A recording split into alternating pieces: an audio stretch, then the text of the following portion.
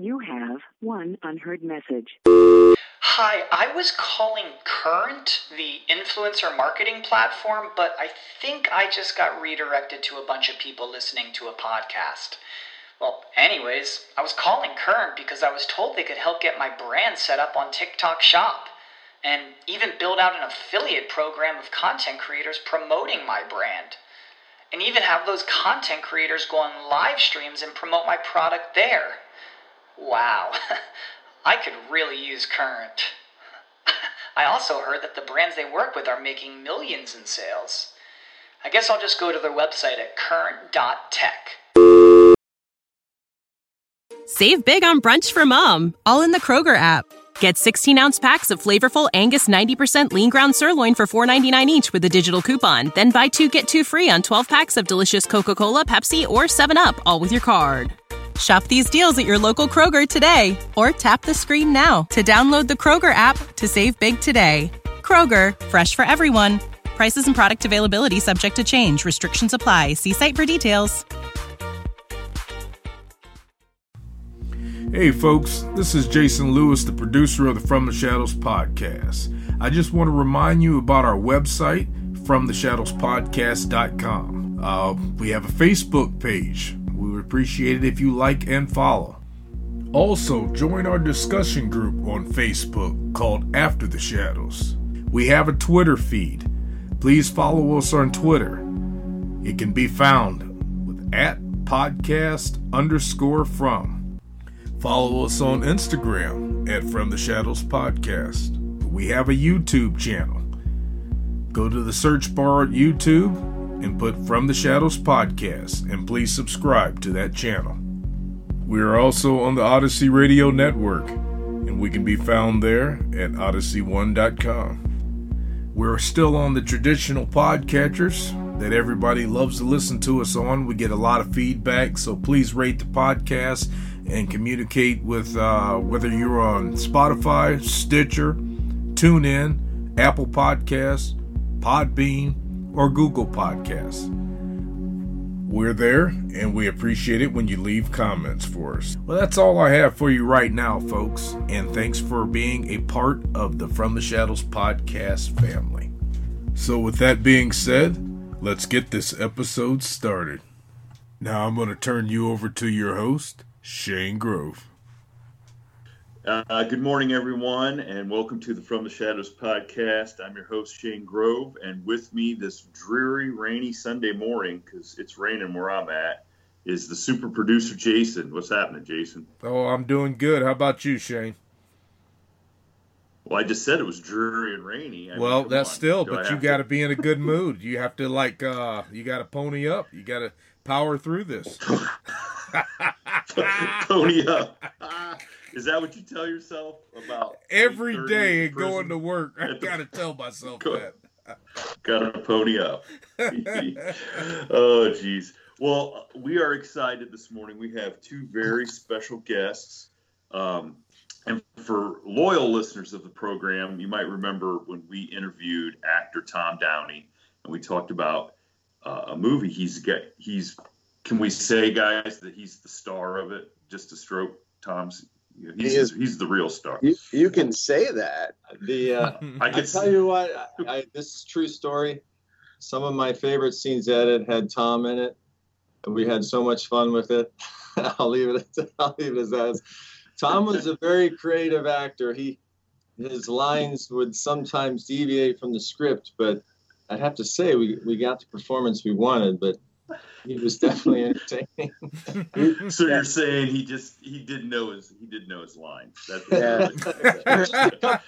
I'll tell you what, something came out, so we got what we needed, and that's when in film, that's sometimes all you can hope for.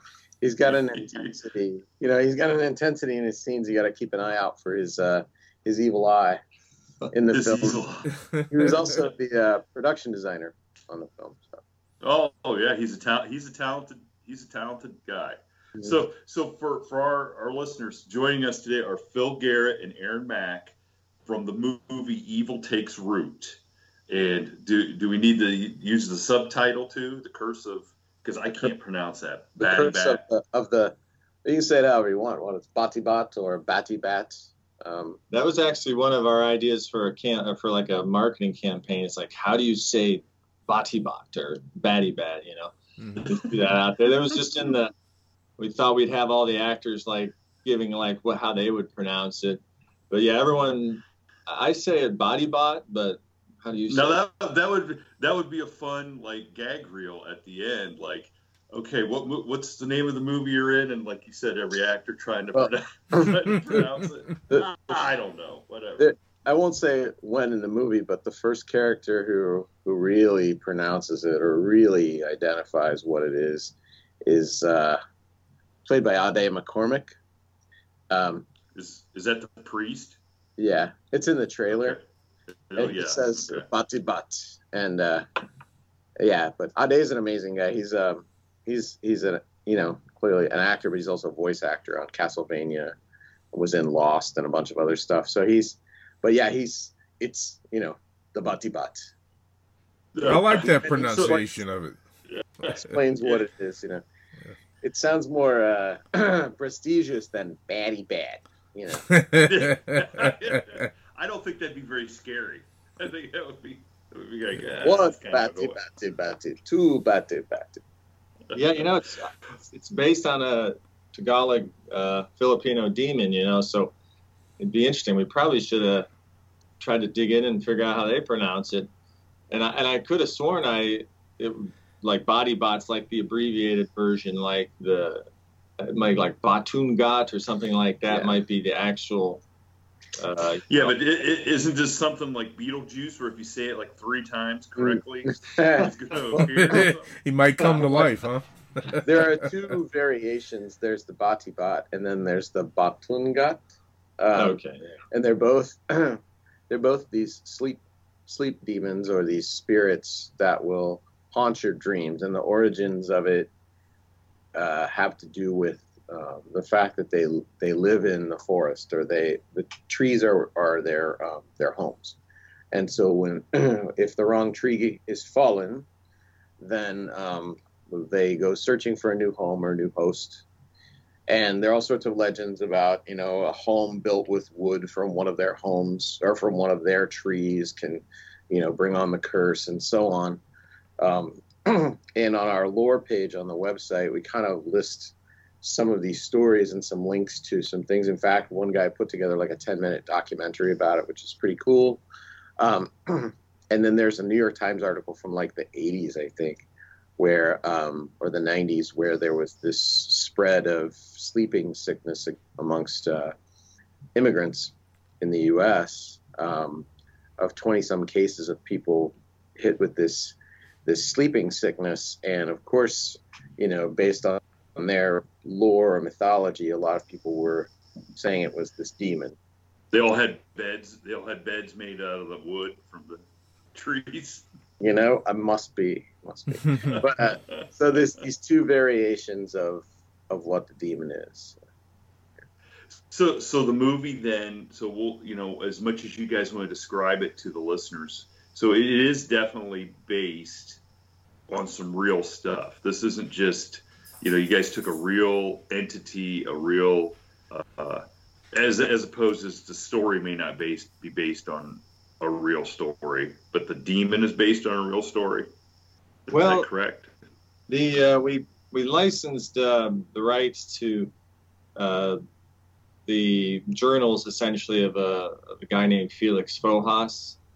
He's a Filipino. He actually lives in California now, and my understanding is he was associated with some education system, and so people refer to him as Dr. Fojas, but I'm not certain he has a PhD or not.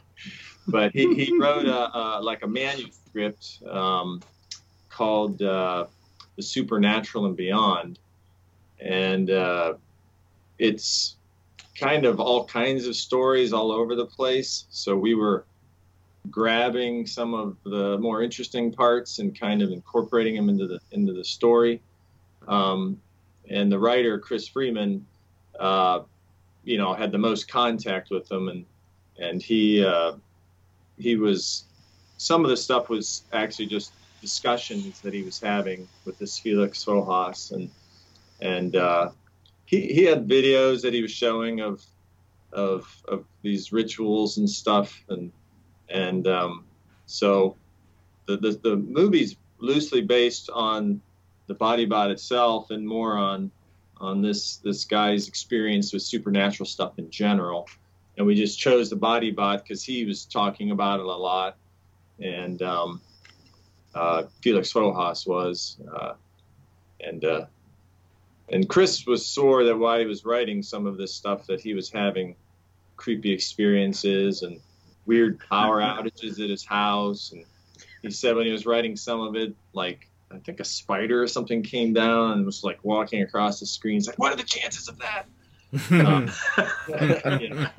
So he was convinced that, like, the deeper he dug into this stuff and was like paying attention to it, the more it was coming into his world. And we actually, we're debating on doing some kind of marketing campaign around that stuff too. Like, like when you're thinking about this stuff and the Body Bot and demons and stuff, it's, that's how they kind of find their way into your world. But yeah, so it's Felix Fojas was the inspiration. The Body Bot was like just one of the kind of the stories he was telling.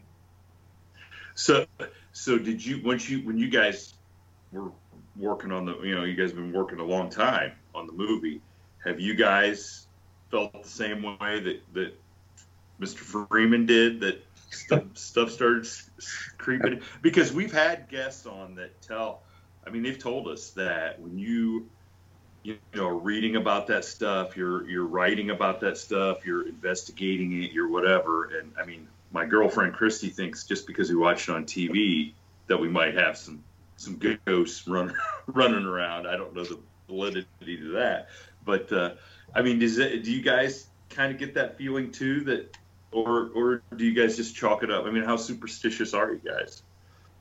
Personally, I'm not very superstitious, and like when you're working on a movie, it's like basically every movie's like starting a new business. It's like you just have to be so focused on bringing it into existence that my view is so narrow. I don't know, it's like a blur working on the movie.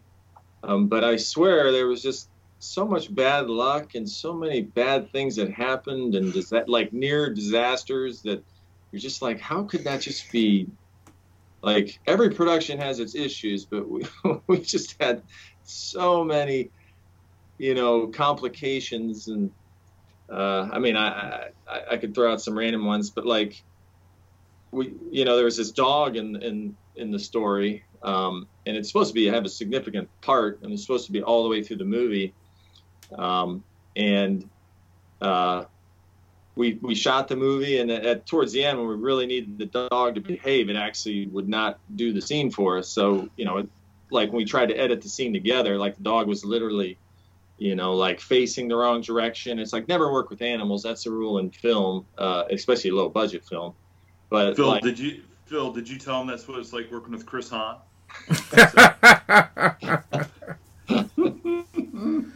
Oh man. Okay, I'm sorry. The dog might have been easier to wrangle. I don't know. Like editing the movie, we actually edited the dog out of the movie, and completely out of the end of the movie, but we kept it at the beginning. So, I literally had to go back and rewrite some scenes. I'm not the principal writer of the film, but I had to basically write some scenes to insert into the movie to actually bring it all together, to kind of put the pieces that we had together. To make a more, enjoyable and coherent experience, to be honest with you. But so anyways, this dog didn't behave. And so I wanted to bring the dog back and use it in a different way. And lo and behold, the dog died. Like, just oh my goodness. Not on our set or anything like that. Like, we called the wrangler and we're like, hey, we need to do some more scenes. And she's like, oh my gosh, he died. And and he wasn't an old dog, or he just, so anyways, we ended up having to get a replacement dog. And this dog was, I think, its father, because, this thing was like clearly a lot older. It's just like, oh, it'll look exactly the same. So I'm like, I don't know. And I swore they like put some kind of dye on his fur to make it as black as the first dog, because it was this like large black German Shepherd. And it just like perfectly coated. And this, I could tell this other dog must have had like gray hair or something. And so they never bathed the thing. And so like by the end of those reshoots, like you could just tell when that dog was getting close, because it just like the set just smelled. So hopefully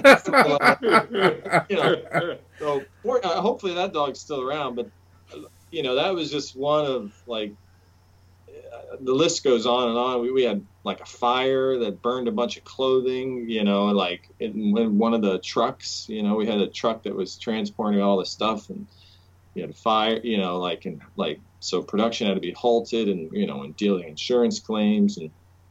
But as far as like paranormal events that I experienced, I'd have to say that I didn't feel any, but it just felt like there was this doom over the production at times. Like, how could all this stuff be going wrong? It's like so it felt like something was trying to stop you from making the movie. Yeah, or releasing it even, because we were set to release this a while ago, and then the whole pandemic thing hit, and it's like, what? So it's like we were all excited about getting like a small theatrical run, and all of a sudden, no, like theaters were shut down. Obviously, can't even show the movie. So, our distributor had talked with a large independent chain about getting it, and it became impossible. And then we looked at a drive-in run like some of the IFC films have done, but by the time people sort of figured things out in the early summer, those folks had already snapped up. All those venues are booked. But I've been on since January, so my primary job has been to secure distribution for the film and then bring it to market and help facilitate all of that. So, but even in that time, in 8 months, it's just little things along the way that you run into. It's like, oh, I'm trying to upload to the UK last week. Oh, it won't go up. We have a brand new secure hard line here, a gigabit connection. And then, of course, they use this really high-end secure file system. Well, from the US on that particular day or for like 2 days in a row, connecting to it was impossible. So I was like, oh, well, what are we going to do with this 900 gigabyte file? Blah, blah, blah. But we've kind of joked about the curse of the BatiBot along the way. And so maybe the pandemic maybe is due to the curse of our luck, it's been diverted. It's already been released in China right now. So I was just thinking the same thing, Aaron. That's got to be the curse of the BatiBot. Well, now that you guys are like well versed in the BatiBot, man, I should have done the Bati. I can't do it. The BatiBot. But now that you guys are well versed in it, and if we would buy into the fact that it's trying to keep you guys from putting the movie out there, is there a reason in the lore why that maybe it doesn't want to be known? Doesn't want its story out there? Doesn't want it to be known? Is there some kind of underlying reason that you guys could think of? I guess evil likes to stay in the shadows, so it doesn't want to be brought to the surface. Well, it's on the wrong podcast. It's on the wrong podcast because we're bringing stuff from the shadow. That's right. It's so now that you guys obviously, because it's coming out the 15th, right? Yeah. Yep. Which is Tuesday. Okay. Yes. And so you guys have obviously sat and watched the final cut. What do you guys? Are you guys relieved that you got through it, or is it more relief or a relief and a sense of, man, this is a pretty good movie despite all this stuff that we fought through? How do you guys really feel about the final product?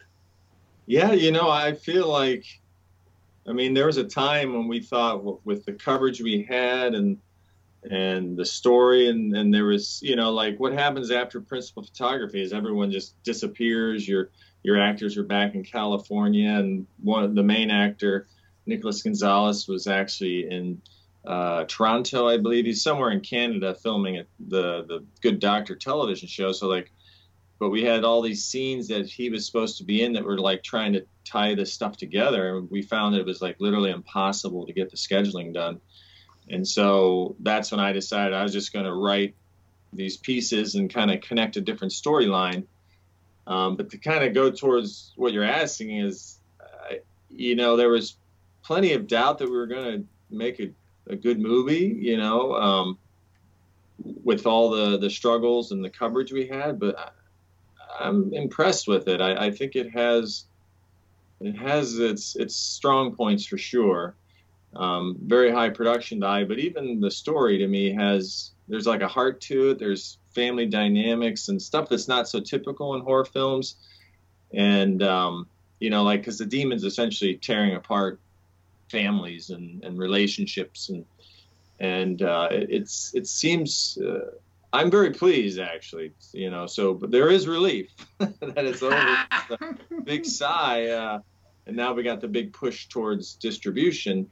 And marketing and all that, but you know, and Phil, I think he got glimpses of one of the earlier versions of the film, and I think he could see like it was, you know, there was missing, and you know, early cuts are always a problem, but this was beyond that, and he's been helping immensely to kind of bring this to market, and you know, actually we had different names even towards the end of all this, and Phil's been responsible for keeping all that stuff together.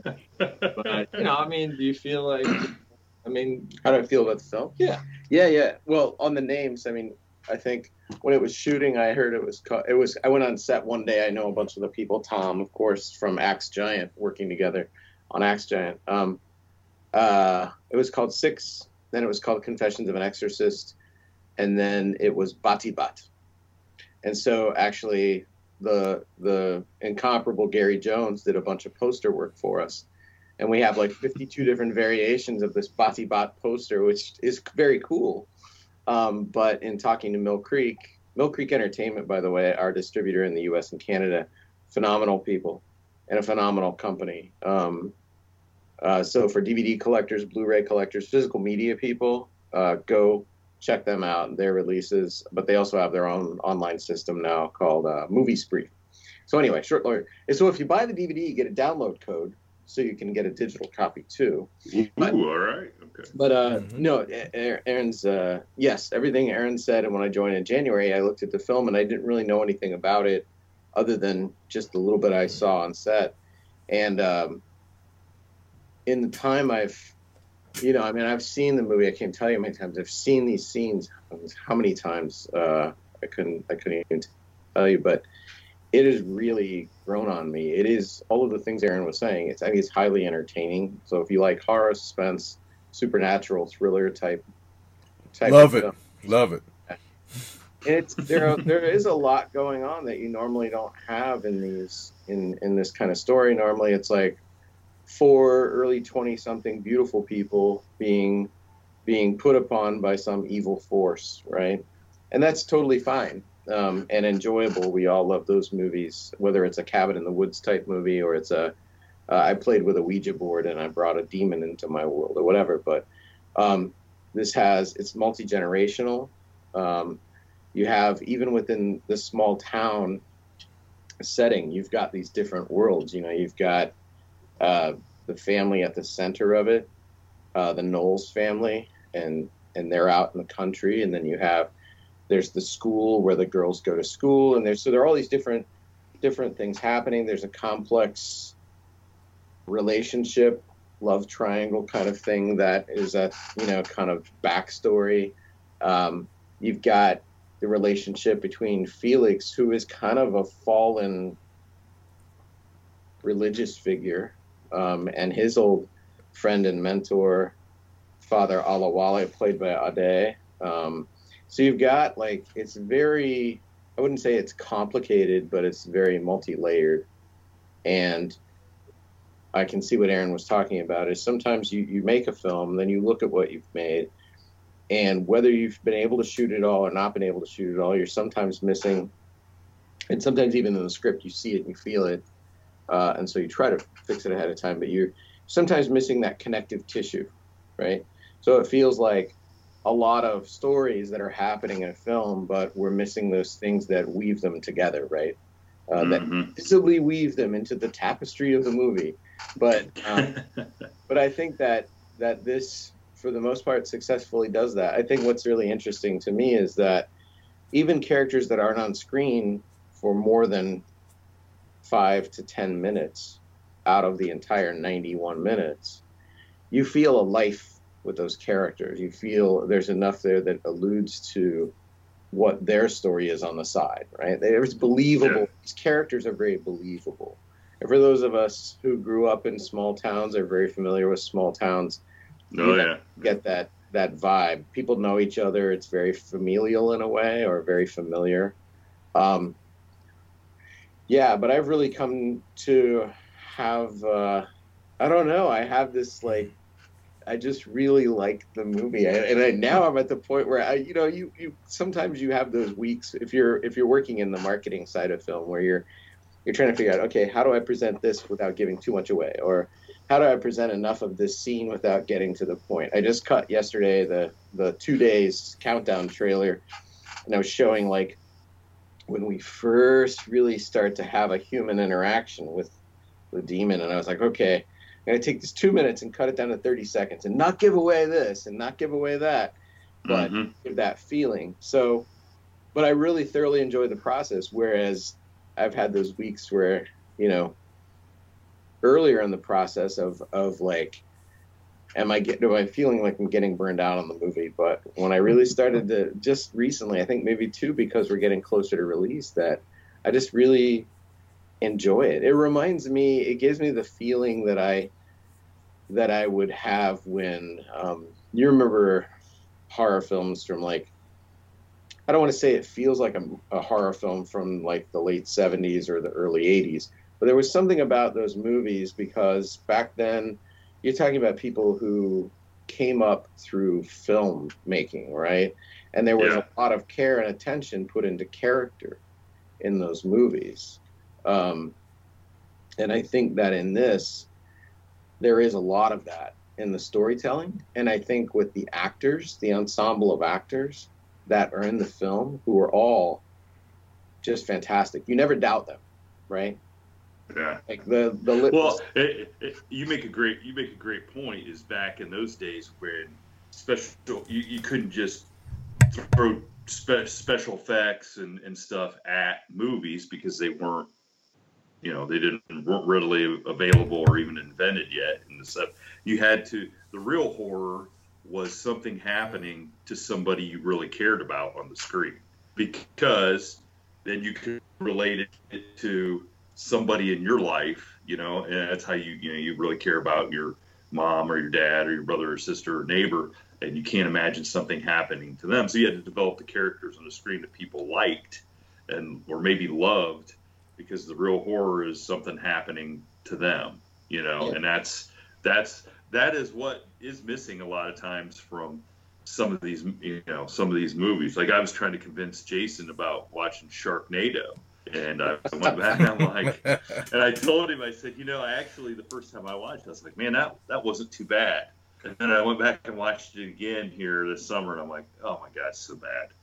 It's so bad in a good. It's bad in a good way. It has its place, but if you really want to get into the movie and really feel the movie, you got to love the characters. And what you said about a small town is no matter how much you know about the people in your small town, there is always that one part that you don't know, which that's the flip side is. Sure. It's no matter how well you know somebody, you're only one day away from opening up the paper and seeing that they, killed their whole family and ran off with the babysitter or something. You're like, well, But I will say, and I do want to give us special attention to the acting ensemble, because while we have our sort of main ensemble, it's it's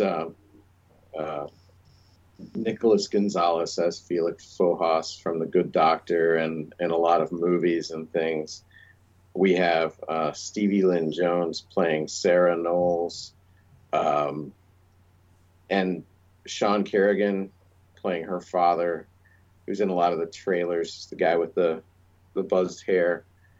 He was on Ford and Ferrari, and I forgot he was in that. I was watching. I was like, oh, there's Sean. But they're all, and Ade McCormick and John Churchill, who plays Sheriff Garland. When you watch him, you're going to believe this guy is from a town like Mount Vernon. He's got everything from the presence and the persona to the way he speaks and everything. And Constance Brenneman, who plays Amanda, who is sort of like what happens to her is the catalyst, right, for the story. And Tom Downey. And Reagan Bellhorn, who plays Bellhorn, right? Yeah. Who plays Christina. She's in the piece that's going to come out today. It's all about her, the little 2 days snippet. Really just across the board. So those are our folks from L.A. And then from here, we have a lot of people in the movie who are in it. Jane Mauder is a friend of mine. She's been in a lot of huge movies. And she plays the part of the nun in the one exclusive clip. You never doubt any of these people. And for me, that's always the litmus test as a trained theater person and film person is do I believe these people, right? Can they, even when they're going through extraordinary circumstances, do they sort of show us what it would feel like and be like to encounter a demon or to be, fighting with something, doing an exorcism, whatever? Do I believe them? And these actors, everybody was, they're professionals and they were all in, whether they're LA actors, Ohio actors, whatever.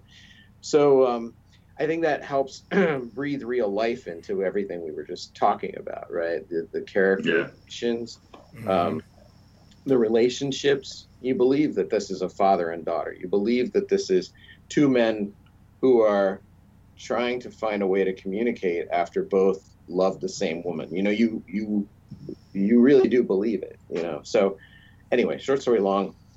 Yeah, I mean, when we were, it's like the acting is so strong. It just seems, the dramatic elements of the story are so sound that we've had trouble with some distribution because in some of these foreign territories, they see the acting, they see the production value, and I think they're expecting this huge movie, and then they see that our visual effects, which are good, are just not super high-end VFX. They're more like TV level VFX because that's where the budget's at. And so they were commenting on the VFX, and we're like, why are they worried about the VFX? But you realize as they were putting the movie in this high category, but we were missing the bigger actor and and they were commenting on VFX, which we just, and I realize, maybe this is an inaccurate interpretation, but I feel like when the production value and the acting is so solid that you feel like it's a much bigger movie than it is. And so they actually picked on the little things in the movie. It's like, why the hell are you worried about the VFX? So they're not they're good. They're not horrible. So it's actually a compliment that you guys put together such good. That's how my psychology put it together. Maybe I'm just. But we were both like, why are they worried about the VFX? This is so much better than the stuff we see out there.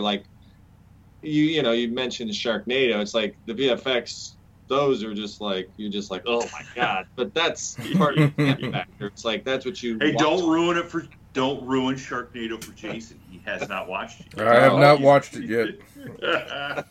So Evil Takes Root.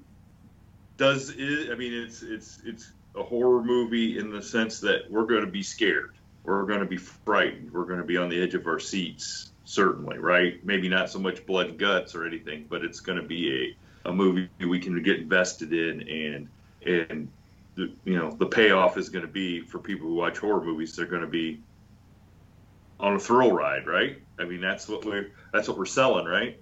Interestingly, like I had some small screenings with people who hadn't seen it, who actually I didn't know these people personally, and I was surprised how they thought it was scary, because when you're editing it, you're listening, and you're making the fake. It's just an illusion. It's all pieced together, and it's like what everything looks like before the VFX were added. But I was surprised that how effective some of the scares are. But I think in the traditional sense, where it's a body count type movie where they have these horrible stories and they're just trying to give you a bunch of jump scares, and then they, basically every actor is there as a body count. It's not that kind of horror movie. I think it's about mood. It's about situation. There's definitely horrific elements, and there is some blood and stuff in there, of course, and some violence and some destruction and some harming of family members, things that just, to me, hit you on a much deeper level than, say, being chased by a person with a knife or something that has no connection, So yeah, I feel that the horror elements are there. I think it's, proper to call it a horror movie, and I think it has plenty of scares, and I think a horror audience will actually enjoy the experience. I'm so looking forward to the reviews and stuff, because I just know it's going to be some brutal ones out there, which will be hilarious. But I hope some people see that there was another layer to the story. It just wasn't a simple, to me, it's like you can almost predict these, like Lights Out. I don't know if you saw Lights Out. That was, I thought, a very effective horror movie. And then 5 movies came out, which were basically Lights Out. Same basic setup, same, it's just, and I feel this movie's different, and I wish it had a big actor so it would get the audience that I'd love it to have, but it's a small, low-budget film. Are you trying to say that Tom Downey will not be nominated for Best Supporting Actor? Tom is literally, he wasn't even supposed to be in the movie. He was the production designer, and we needed someone to play this creepy priest who only had one scene in the entire movie, essentially, 1.5 scenes. Very peripheral, no real backstory, none of that. And when I did the rewrites, he was actually one of the characters that we fleshed out. So he was one of the actors we had to fly back, and he was available. It was hard to get him because he was working on some TV show. But yeah, he started out in the behind the scenes. He volunteered to act for the, that's what actors do. They volunteer to act. So he was willing to act for us. No, wait a second. I keep volunteering and nobody's taking that. Nobody's taking that option. But yeah, so his character actually we fleshed out, and brought him into, this whole, tortured family dynamics and this whole thing, these worlds are crushed, falling in on everyone involved due to this demon kind of showing up. And but yeah, no, Tom was definitely his original appearance in the movie was literally almost non-existent, and now he's actually as one of the central characters, or at least yeah.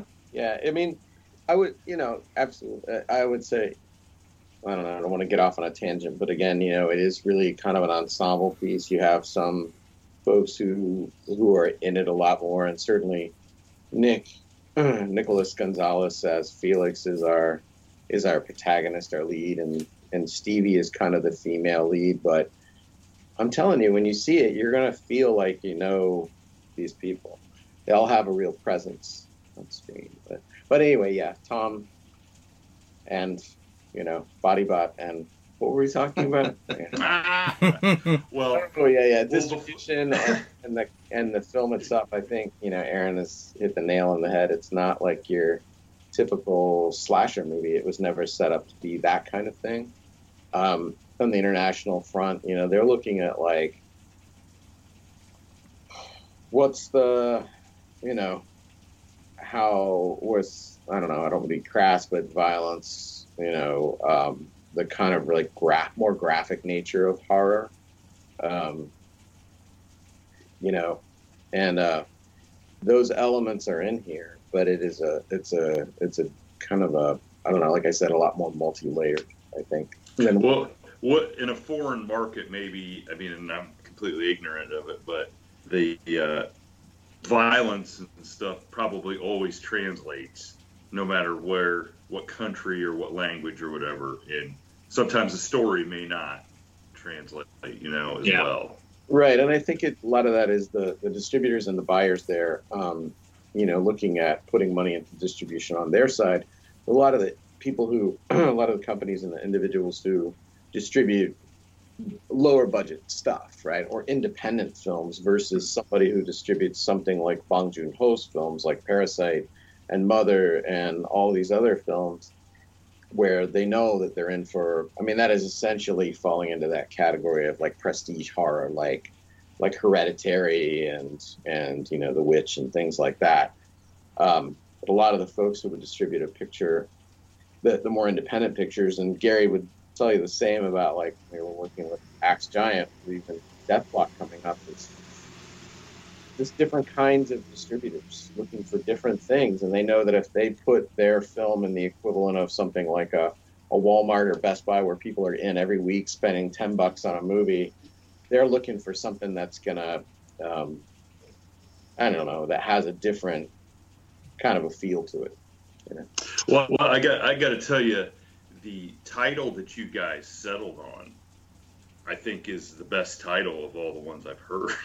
That I think, because, and I mean, in this time, where a lot of people are consuming stuff online, on their phones, and you only have a certain amount of time. I mean, it's hard for me to pick a movie to sit and watch, because do I have an hour and a half to invest in something? I'd almost rather watch 3 reruns of Seinfeld that I know what's going to happen. Yeah. And I know I'm going to enjoy it, than to pick out it. Because then you get in half hour into the movie, you're like, well, I gotta stick with it, see if it gets any better, or if it gets worse. But the title itself is going to grab people and have people say, what is this all? Is this a horticultural type film? Like, are we talking about, something bad going down at the nursery, or what? Or what? But it's gonna get a lot of attention, and I think from the sounds of it, once you guys get people from the title to grab onto it, you're gonna keep them. You're gonna keep them there, and so I think Jason and I are looking forward to watching the movie. I gotta be honest, just for Tom Downey is the only reason. We're gonna check it out. We might even talk about it a little bit on a future episode. Well, we'll come back. Yeah, absolutely. It sounds great.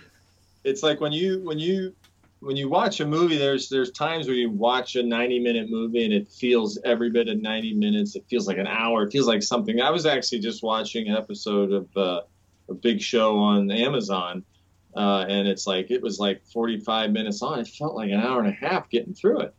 And it's like kind of supposed to be an action-y type of thing, and the whole experience. But I can tell you, from the first time we started working on the edit, this movie, like, it feels like it's much, much shorter, because it just keeps going. And it's like there's always a new scene, always someone that's being introduced.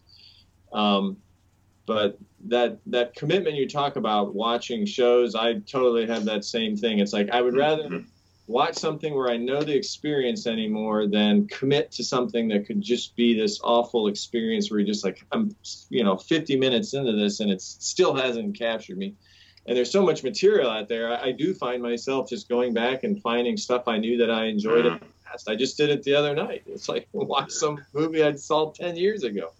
Yep. Well, the older I think the older you get, the more valuable you realize your time is. Oh yeah, yeah, it is. Yeah, it's like, definitely. Man, I just chalked that hour and a half up of my life. So Well, and I agree with that. This is one of those films, like, you look at it and you're like 90 minutes, and it so much happens in 90 minutes. And I would say it's not like one of those films that takes you from 0 to 100 and you just stay there and it exhausts you, but it has a really good spine to it structurally, and the pacing and the rhythm of it. it's what we would say is, one of the pieces of feedback from a distributor was it moves.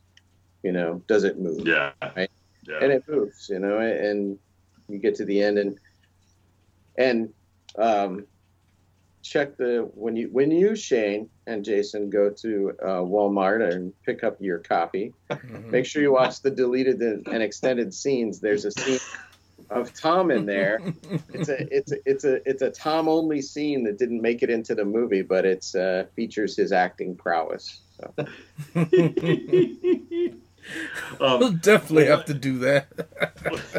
And here's the real cool thing is that that you guys are in our list. We've gotten. I mean, gosh, we've already been talking. See, this interview has just moved.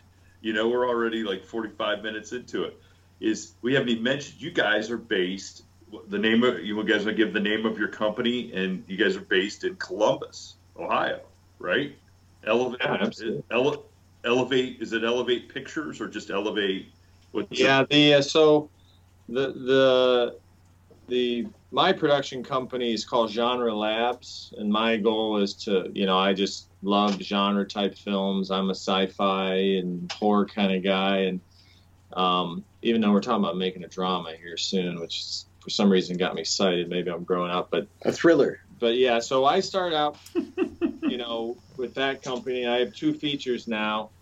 The filmmakers for the first feature were here in Ohio, but we actually shot in North Carolina due to we needed sand dunes and all this stuff as part of the story. But my goal is, I'm not moving to California. I want to make films here.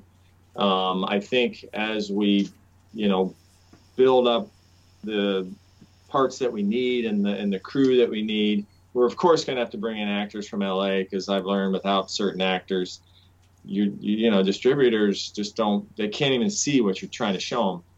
So sorry, Jason, that rolls us out, man. That's his polite way. Polite ways. It's you got to have at least that one name that they can pull on, because distributors, they just know what they know. It's like if you go to a doctor, they know their thing. If you go to an attorney, they know their thing. Like distributors only know the thing they know, and that's what I've learned is like that relationship with distributors is like so beyond important, and that should really be there before you even started your film. And somehow we got lucky. If our foreign, let's just say this, like Mill Creek has been the perfect partner. I mean, they're the ones that actually helped us with the title. We were so enamored with Body Bot. We're like, it's catchy, it's different, and they pointed out all of its flaws, and like how it's hard to sell. Everyone's going to have a different interpretation, whereas Evil Take Root. And so they brought that to the table. Well, we threw it out there too, but they're the ones that we really like that. And they actually like the extended title, bringing in the Body Bot. But the distributor there is critical. And I'm kind of rambling, but we love Mill. No, you are, hey, to tie that title into songwriting, that's the one thing. If your hook is not, sometimes you can get a song picked out of a pile or looked at by an artist just based on the title, and get a second look just based on, and it may not even be the best song in the pile, but it gets looked at just because it's something that's interesting, that kind of encapsulates what the story is about or what the song's about in a couple words, and it just is enough to interest somebody to take that second look. And that's, so next time you don't need to talk to Mill Creek, you just need to talk to a songwriter. And I happen to know one that can maybe help you. Yeah, that's a shameless plug right there. But it's true. But it's absolutely 100% true though. If somebody's going through the list of new horror movies coming out, they're going to see Evil Takes Root. Yeah. Batty Bat doesn't tell you anything unless you know unless you happen to know about that entity. And, right. That is true. But it is a very cool name and stuff. But I think you guys nailed it making it Evil Takes Root, because I think that'll draw more people's attention just off the name alone. But I think it's cool. I think it's so cool though what people are able to do in Ohio, like how the movie making and television making landscape has changed, and just with our firsthand experience of somewhat being a part of it, how cool. You don't have to, like, I wish I was coming through high school and stuff now and knew what you could do without having to go, I didn't know I can't even imagine telling my parents back in the day, hey, I want to go write movies, even though that's what I wanted to do, even in high school. I'm like, are you nuts? There's a good factory right down the road. You can go get a job at. Exactly. I don't think kids realize everything that's open to them beyond, like, let's make a video on TikTok. Okay. Okay. Yeah, I wish I had these tools when I was a kid making my movies. We had, we didn't have nonlinear editing. We had you had 2 tape recorders. You had this crappy VHS, which was like, I forget the resolution. It's like 260, whatever. It's like the tiny, and it's like you're cutting between decks, and if you screw up the edit, half the time we're actually just editing inside as you recorded it. It's like if the scene didn't work, you had to rewind it and hit play again and capture the scene. Like the kids today have these tools, and I don't even think they're that interested. It's like, man, if I could, like my iPhone could just blow away any tool I ever had, and I think kids today, hopefully we've actually met some great young people coming up in the area that are just really super talented. Yeah, our goal, I really think, Central Ohio and Ohio in general, I think we're just going to get bigger and better. I think if we had the, more stable season or something, even though like the change in the season here is such an amazing thing, it's just, there's nothing more frustrating than trying to work a schedule when you're dealing with weather changes. And here it's like, if you don't finish your scene in the fall and you come back 2 weeks later, those leaves might be gone, so like it's like those realities. That's why everything's shot in California. It always looks the same, but that's why it's kind of boring when you see a California movie these days, because it's like, I've seen that background, I've seen the skyline, I've seen those trees. It's like there's nothing. That was the other comment we got from, like, our editor is British, and he says, I love this movie. He's like, I won't try his accent, but he's just describing how you don't see the Midwest, you don't see the seasons, and you don't see the stuff that this movie brings to the table. But when I was talking about my company, I forgot to mention Elevate is kind of like the company that helped save me here, because basically it was me when all the smoke had cleared. It was me in a movie that wasn't finished, and I had partners here at Elevate, and so they helped me basically take what was going to be something that just was a tax write-off into actually a product that we could bring to market. So Elevate is definitely a major player in the success, or at least bringing this film into existence. And so that's, I didn't want to leave them out. I got to talking about Genre Labs and forgot to mention that Elevate's a big piece of this. So that's okay. Now, so before, because I'm on a time crunch here, and I've already got the text that says, come on, wrap this up. We got to go. But there is one question I wanted to ask is, okay, why have we not been able to make a really good Bigfoot movie? Yes, exactly. I other than Boggy Creek, which is just more of a cult classic, and I think I mentioned to Phil the best movie that I've seen that kind of somewhat was The Man Who Shot Hitler and Killed Bigfoot with Sam Elliott. It's great. That was a great. Until they get to the creature. Mm. Yeah, that's terrible. But the premise was really, really good. Like, why have we not been able to make a good Bigfoot movie? I think the key is, like, in every story's been told, every back back since they were doing Greek plays. It's like, the stories is from all the way then till now, like as far as characters and things like greed and everything. But the key to that is we need that fresh take on it. Like, my vision, just from what you mentioned, it's like, how do you like make it about Bigfoot, but like it's like you don't even know it's about Bigfoot until at some point in the experience it's like, oh, this is this underlying thing going on. But no, creature movies, that's my thing. Like that's on my list of things I want to do. I want to make creature movies. But yeah. Yeah, I think it comes down to story and script. I mean, everybody wants to make the kinds of movies that they want to make. A lot of times this is the movie I never got to make, or this is the movie I loved growing up. But I think when you take something like Bigfoot, we've seen so many times. I think it's two things. It's exactly what Aaron said. What's new, what's fresh.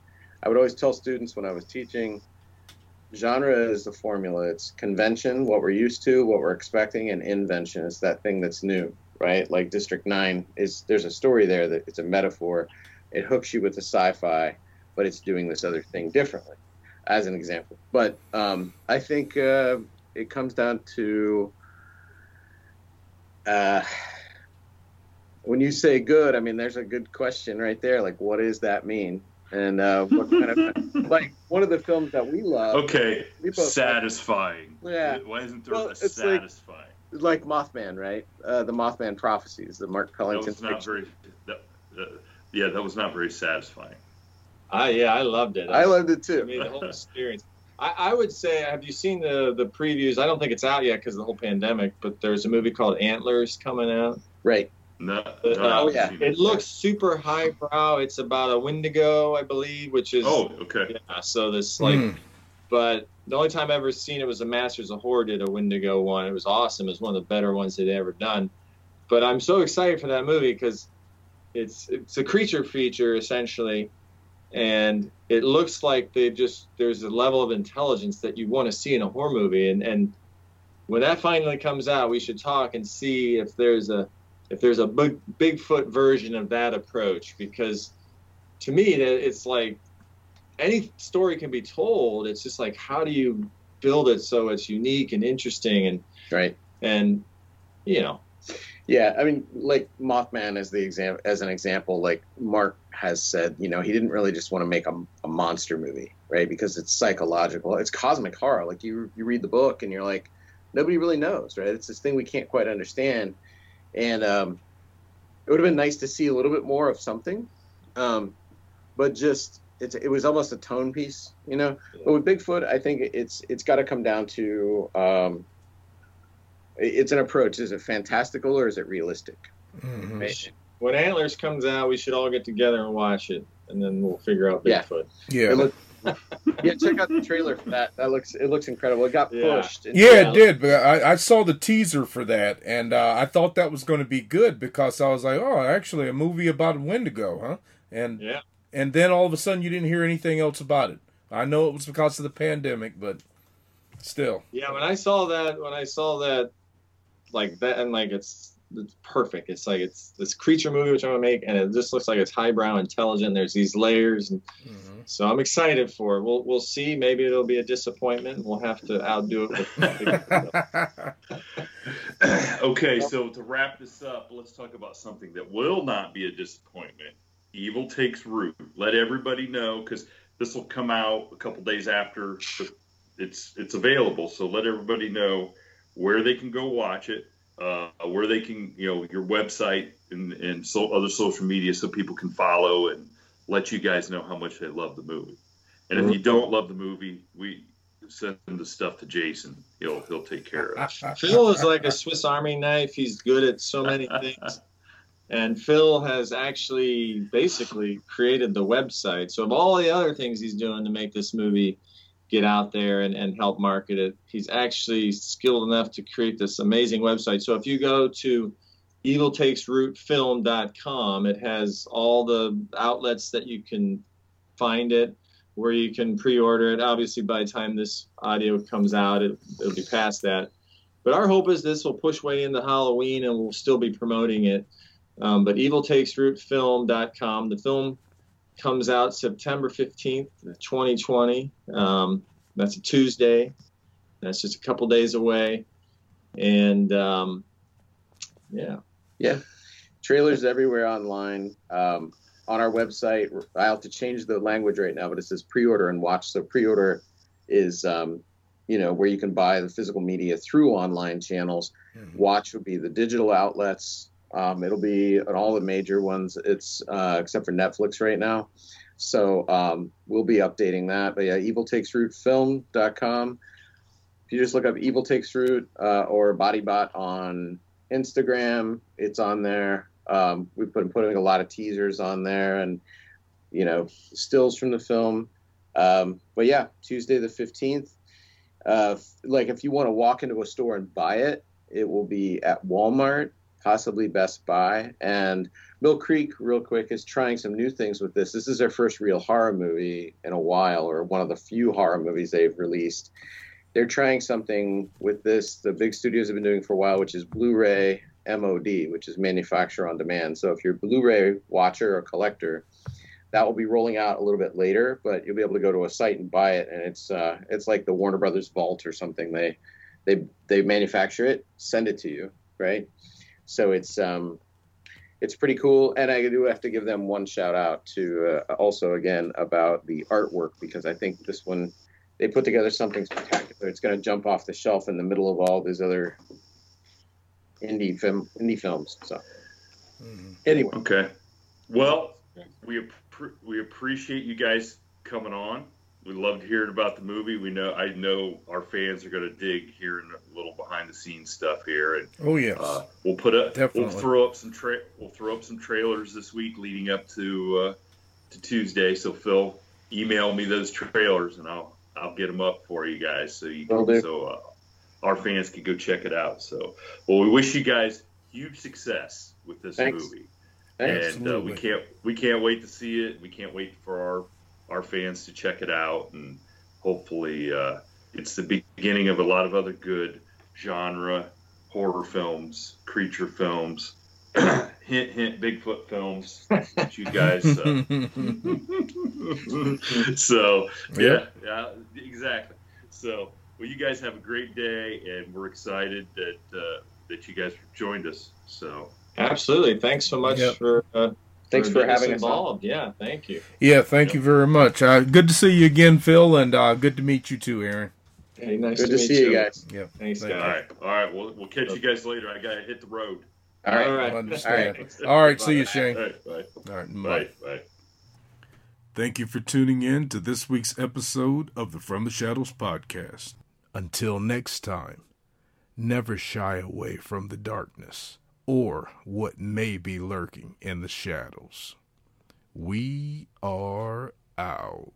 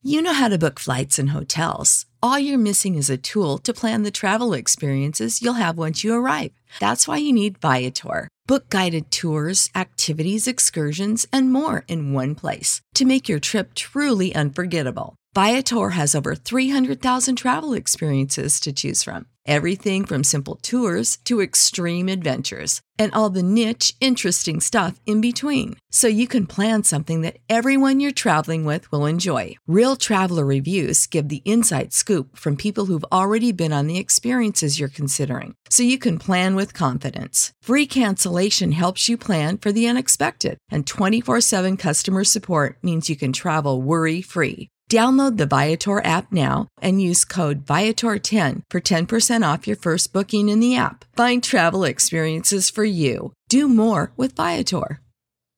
Save big on brunch for mom, all in the Kroger app. Get 16-ounce packs of flavorful Angus 90% lean ground sirloin for $4.99 each with a digital coupon. Then buy 2, get 2 free on 12 packs of delicious Coca-Cola, Pepsi, or 7-Up, all with your card. Shop these deals at your local Kroger today, or tap the screen now to download the Kroger app to save big today. Kroger, fresh for everyone. Prices and product availability subject to change. Restrictions apply. See site for details.